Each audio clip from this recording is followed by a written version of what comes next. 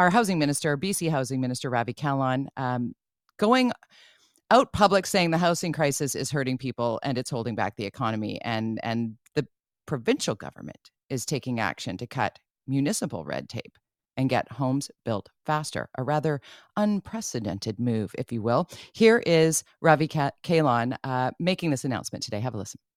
I'll let the mayor speak to Vancouver. I'll just speak about the province overall.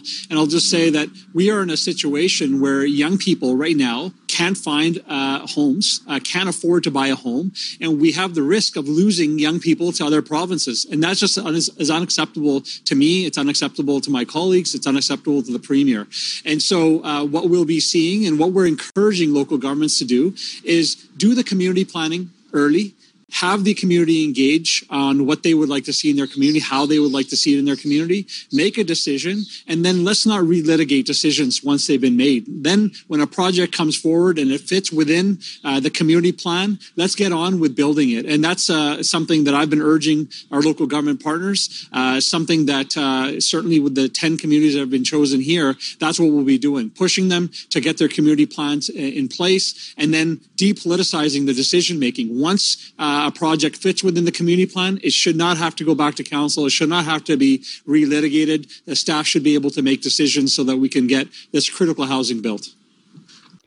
All right. So now we can act. I'm keeping you so busy. Richard Zussman joining me again off the top of the show. Thank you. Our global news reporter based at the legislature. Richard, thank you for doing this. Big announcement. Was watching the press briefing as it happened. You heard Minister Kahlon right there saying, let's not relitigate things. Let's not go back to council. Once you do a community plan, the incentive here for the province needing to step in. Is this rather unprecedented for the province to say, hey, municipalities, if you don't fix this, we're coming in and we're going to clean it up for you?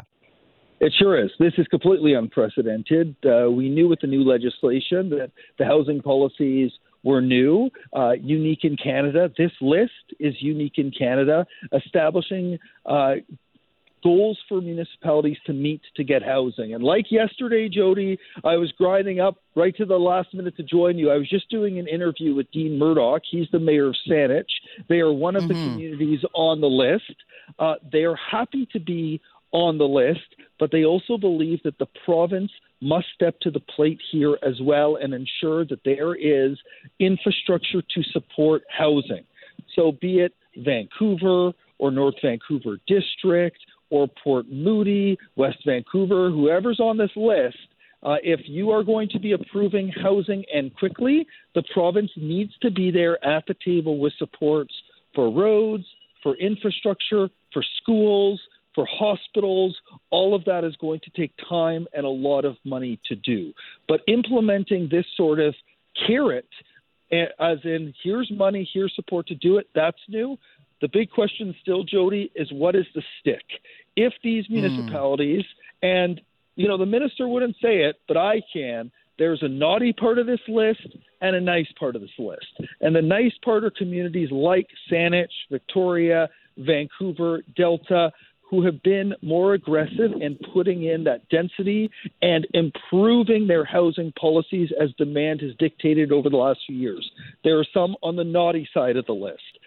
Port Moody has been resistant for a long time, although this council is more supportive of housing. West Vancouver has been resistant to this sort of density, and so has Oak Bay. So the question is, what if those communities that have been resistant in the past continue to be resistant? What will the province do? The minister was asked about that a few times. Still no answer, but that's going to be very interesting to see how quickly the province gets involved to ensure that those communities build up the density like their neighbors do. It is jarring to me, Jody, and I'm sure you've experienced when you're in the Tri-Cities and you drive from Port Moody to Coquitlam and you go from seeing those single-family detached homes in Port Moody, and the second you cross that municipal border, all of a sudden there are towers around you in Coquitlam. Clearly there's an issue because no matter what side of that municipal border you live on, you need to access things like transit and jobs and resources. And for one community to move forward with getting people into homes and the others not, clearly an issue the province is trying to address here. Yeah, well articulated as always, Richard. And what pops to mind for me is Boundary Road when you cross over from East Yeah. Vancouver into Burnaby, and it's just like, holy different city. Oh my goodness. Or even crossing over the Oak Street Bridge and seeing the gentle density of Richmond, but high density gentle versus, Kerrisdale, Shaughnessy, Upper Point Grey, the West Side. And then you look at places like Victoria, and really that unprecedented move by Victoria to say, hey, you know what? Every single family dwelling can become a place to build multi-units. Like, that's rather progressive, to say the least. Yeah, and that's that theory of the missing middle. And Vancouver, the reason we're in a housing crisis is in part due to the issues Vancouver had with permitting, approving housing in many of those regions that you mentioned.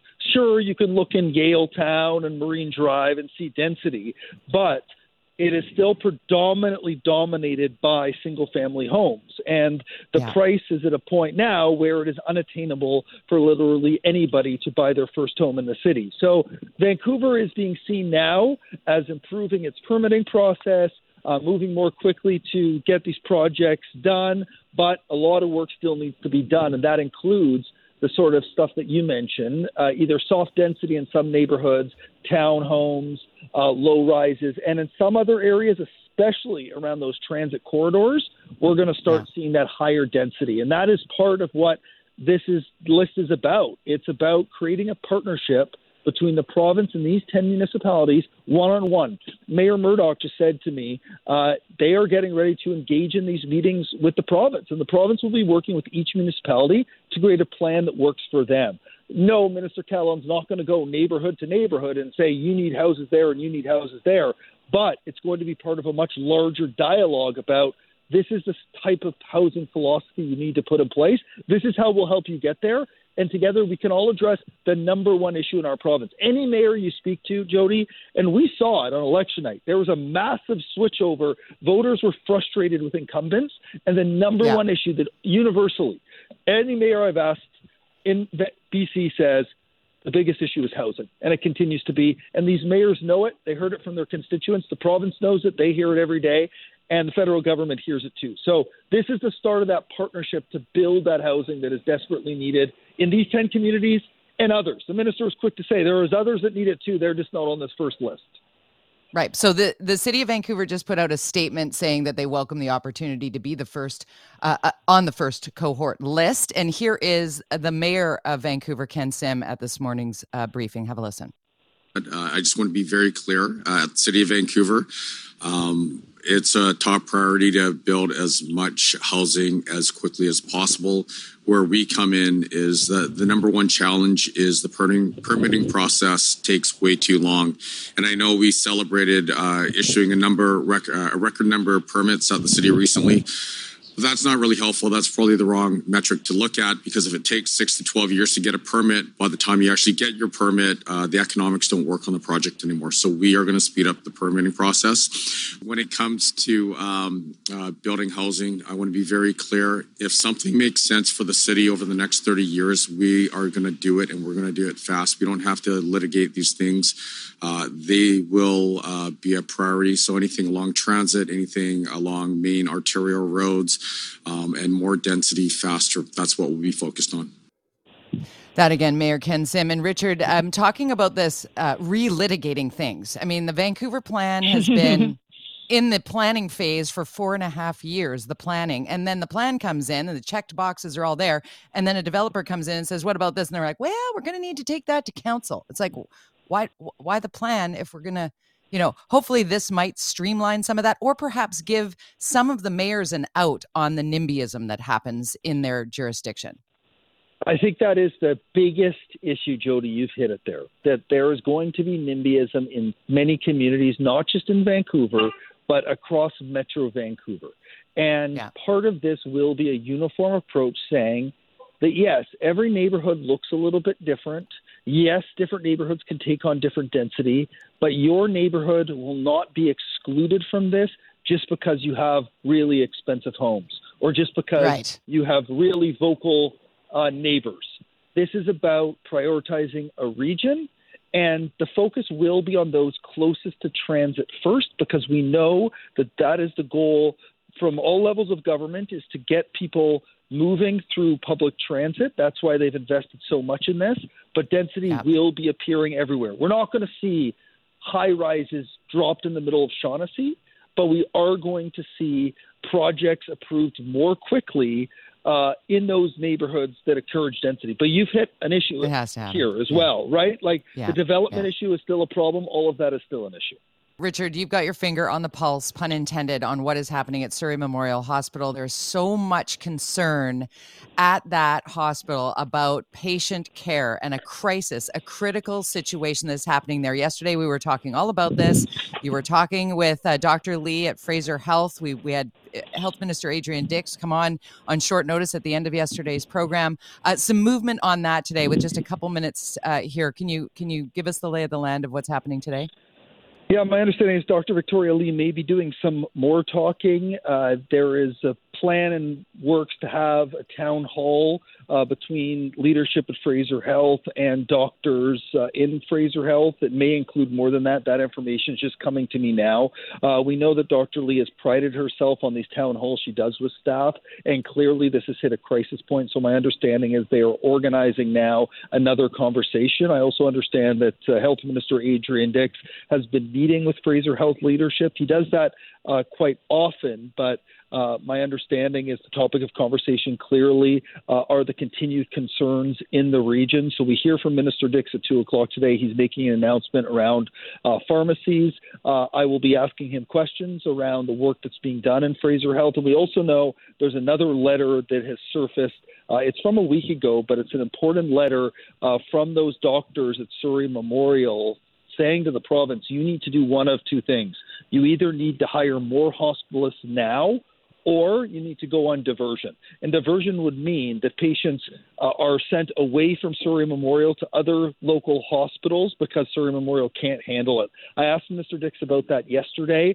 He said they are not going on diversion, but he also wouldn't commit to hiring new staff, saying that this is an issue down the line, Jody, that they need to ensure that there are free beds in long-term care, in assisted living, in different departments of the hospital. It's not specifically an ER staffing issue. It is a transfer of patient issue, and that's what they need to address. And as we mentioned yesterday, and just for the sake of reiterating, somebody might be yelling at their radio right now, this is all a tactic to, put pressure on the government to get more money.